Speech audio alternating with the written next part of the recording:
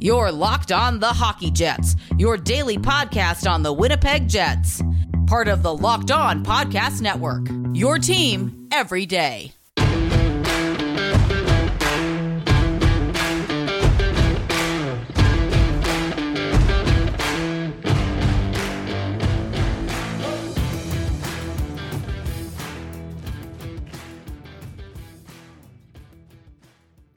Hello, friends, and welcome to the Locked On Winnipeg Jets podcast, part of the Locked On Podcast Network, your team every day. I'm your host, Harrison Lee, an avid Winnipeg Jets fan and an online blogger. You can follow me on Twitter at HLLivingLoco and at LO_Winnipeg Jets. And if you like what you're hearing, be sure to like, follow, and subscribe on your favorite podcasting platform of choice, including Apple, Spotify, Google, Megaphone, and the Odyssey app. Doing so is free and ensures you never miss another episode. You'll also stay up to date on the latest and greatest in Winnipeg Jets news and analysis. Before we get underway, I did want to let you know about subscribing to Locked On NHL. You need more hockey news, and Locked On NHL is here to fill the gap. It's our daily podcast on everything happening in the league. Subscribe and listen each day for a quick look at the biggest stories and game recaps. Subscribe to Locked On NHL today wherever you get your favorite podcasts.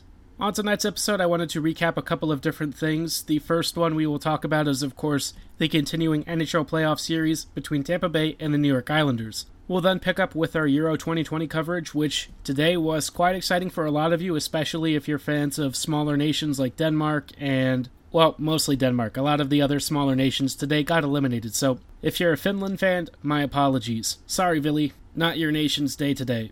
Closing us out, I did want to recap some thoughts on the Athletics panel voting on the Seattle Kraken expansion draft, which they've done a couple of different times recently. This one was refreshed as recently as about 5 days ago, so the results are pretty current, and I think all of the panelists basically voted for the same player, so it'll make giving my feedback on this pick pretty easy, and then give some additional thoughts on who I'd prefer to have taken, and who I could see actually making a pass at being a Kraken member if the Jets play their cards right. Starting off, though, Tampa Bay versus New York, which is a game currently ongoing, but let's be honest, it's already over.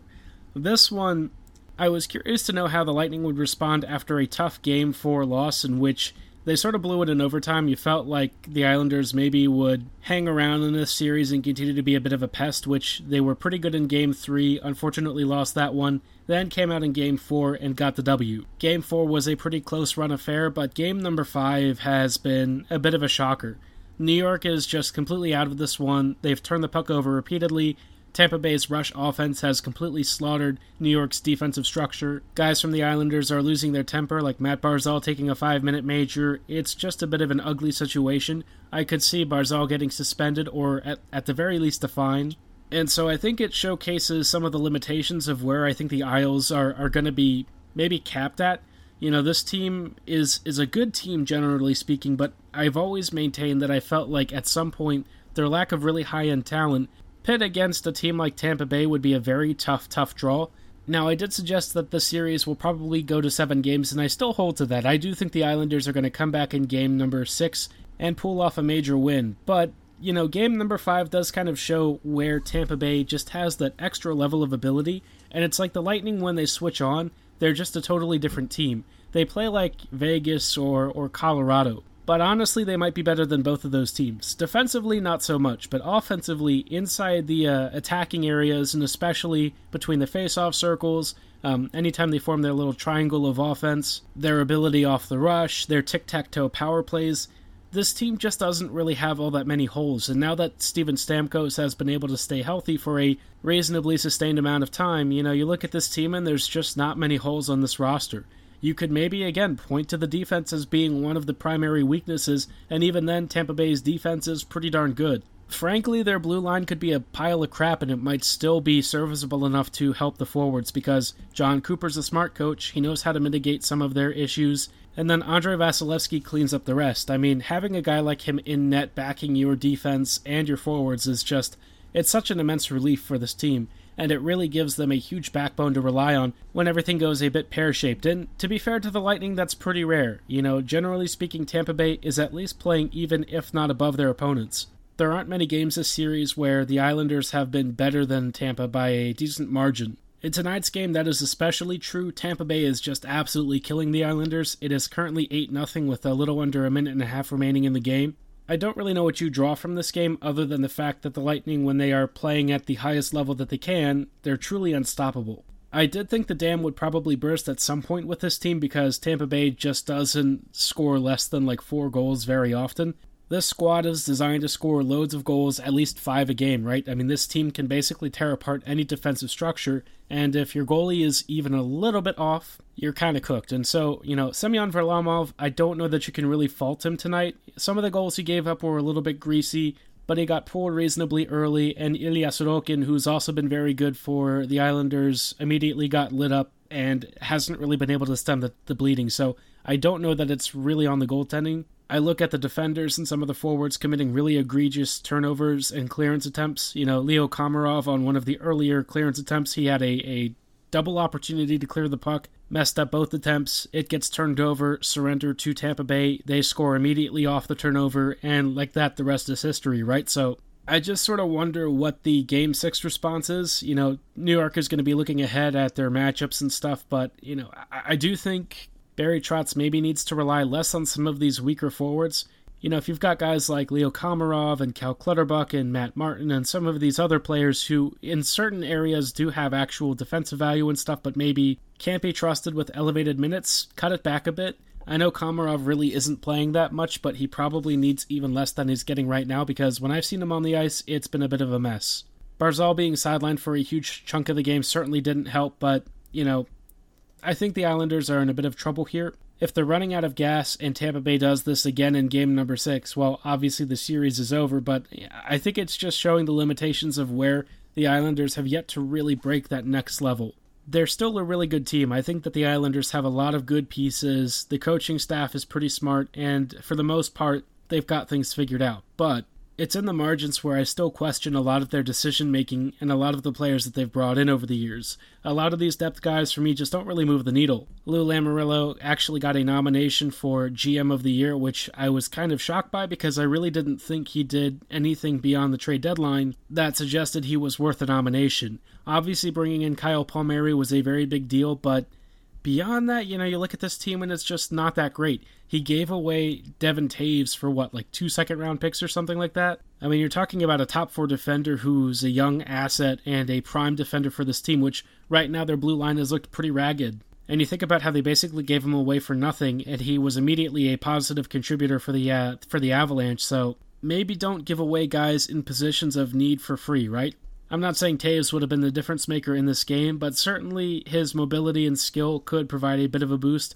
This team in general just needs a skill injection, and now they're facing the firing line as they're heading into game number 6. My money is on something of a bounce-back performance, but I won't be shocked if something similar happens and Tampa Bay just sort of ends the series there and then. This team knows how to kill off a playoff series. They've won a cup recently. The Lightning very much mean business. Speaking of teams facing the firing line and staring down elimination, in just a moment we'll take a look at the Euro 2020 tournament, which is currently entering the last days of the group stage, and for a lot of teams and nations, this is a huge chance to try and close out either their run for the next round, or, in some cases, desperately hanging on to try and survive and maybe have a shot at making it to round number 2. Before moving on like the Euros teams, I did want to tell you about why Built Bar is the best tasting protein bar on the market. If you're a longtime listener of this podcast, then by now you know that I'm personally a huge fan of Built Bars. If you have no idea what I'm talking about, they're so darn delicious because they're more like a candy bar, with a 100% chocolate exterior and a soft chewy interior. They come in 9 delicious flavors like cherry, mint brownie, salted caramel, and more, but occasionally they release some really special, limited edition, limited quantity flavors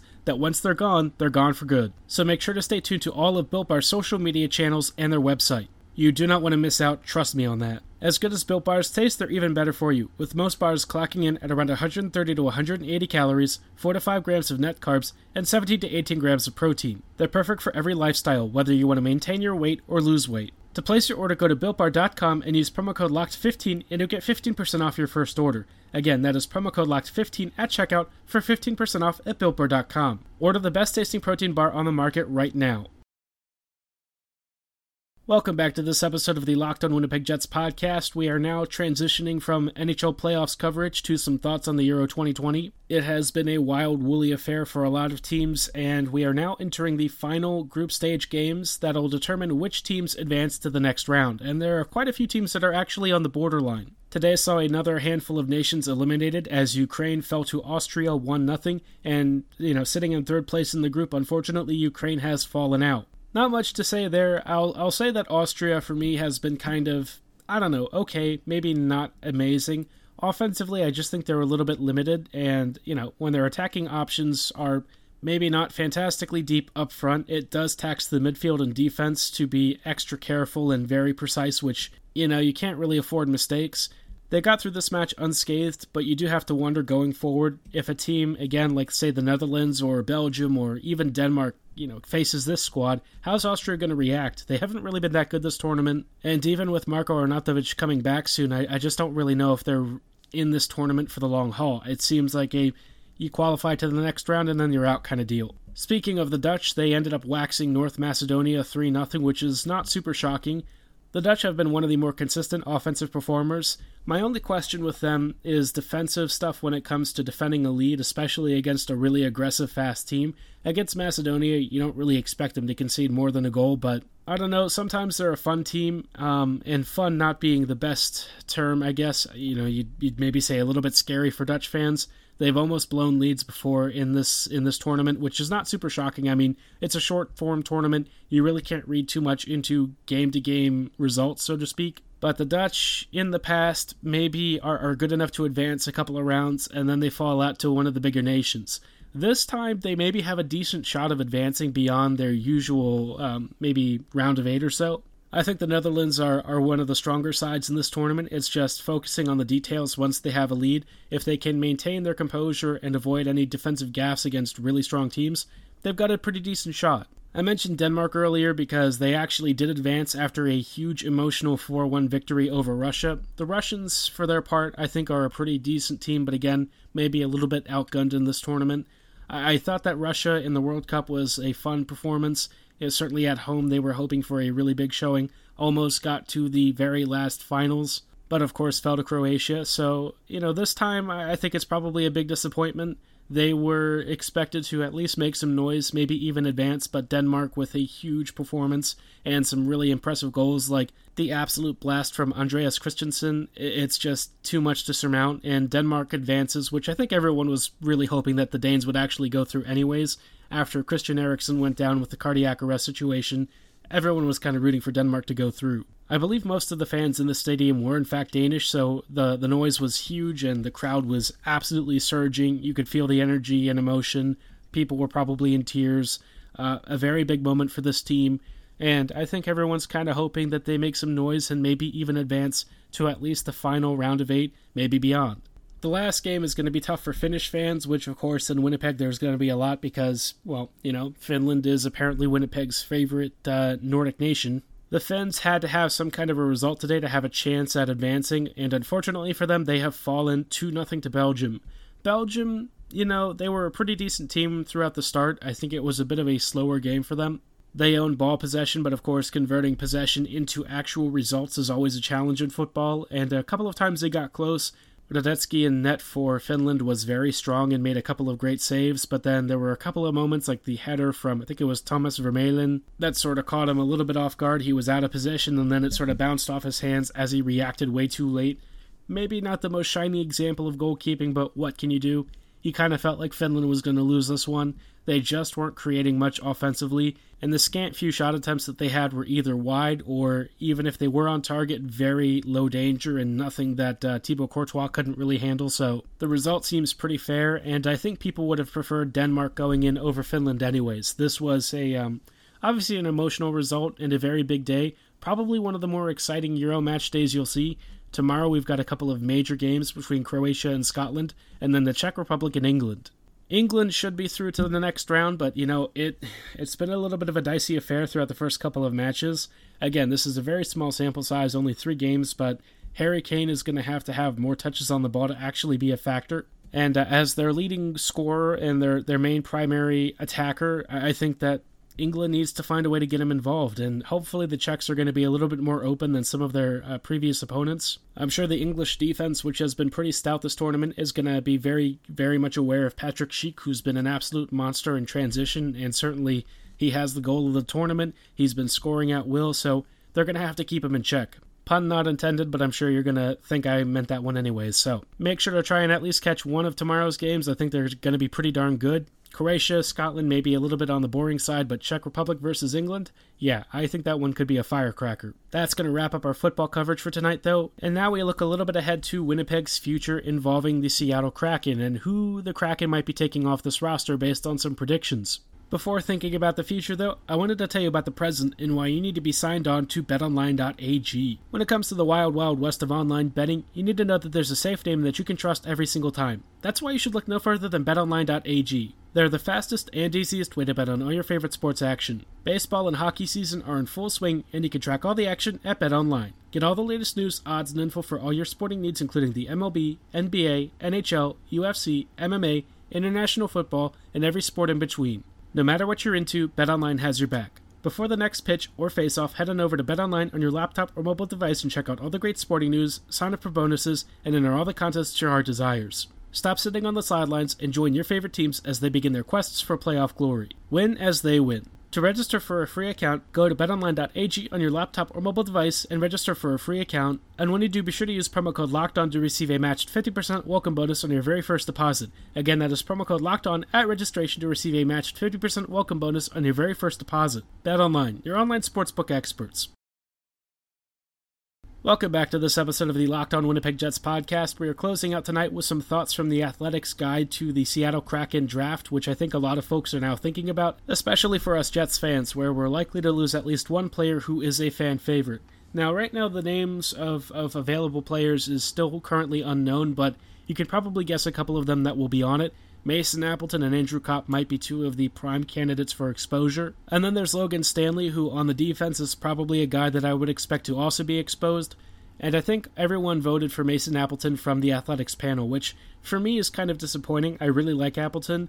He's not necessarily a guy the Jets are going to die without, but I would much rather he be protected in some capacity if it meant the Jets could expose a player who's maybe not quite as good. I feel like Appleton's PK value, his even strength contributions, and his occasional offensive edge all make him a really versatile middle six player, and somebody that, frankly, could get some top six time one day. I don't think that he's like an ideal second liner or anything, but certainly a guy that you could press into service if you needed to. He makes sense as the pick for Seattle because the Kraken tend to be run by very smart people, so I don't think the Jets are going to be able to fool them into taking anyone bad. And Appleton is also not somebody that I'm asking the Jets to pay assets for in order to protect him. If the Jets lose Appleton, it will suck a lot, but it's not like the Jets are going to completely implode or something without him. Obviously, a guy like Dylan DeMello is much more important to protect. And that kind of brings us to player number 2 that might be exposed and who could also be taken. That would be Andrew Kopp, who I believe has a contract expiration coming up, so it's important that the Jets kind of decide now whether they want to keep him or not. In my eyes, the Lowry contract basically precluded Kopp from being re-signed. I think they've cast their lots with Adam. And in some ways, I can't say I disagree with that, in a very broad sense. I'm not a big Lowry fan at this stage of his career, but the contract isn't, horrendous or anything. It's just not great. Whereas Kopp's next deal is going to start with at least a 4, and I could imagine that a $4+ million deal is going to be a little bit of an eyesore for the Jets. Certainly whoever signs that contract is going to be getting a very good player. But if his decline, which we did see this year in terms of his defensive impact, is in fact something that is more of a trend than just a brief blip, you may wonder if he's really going to bring that same level of value.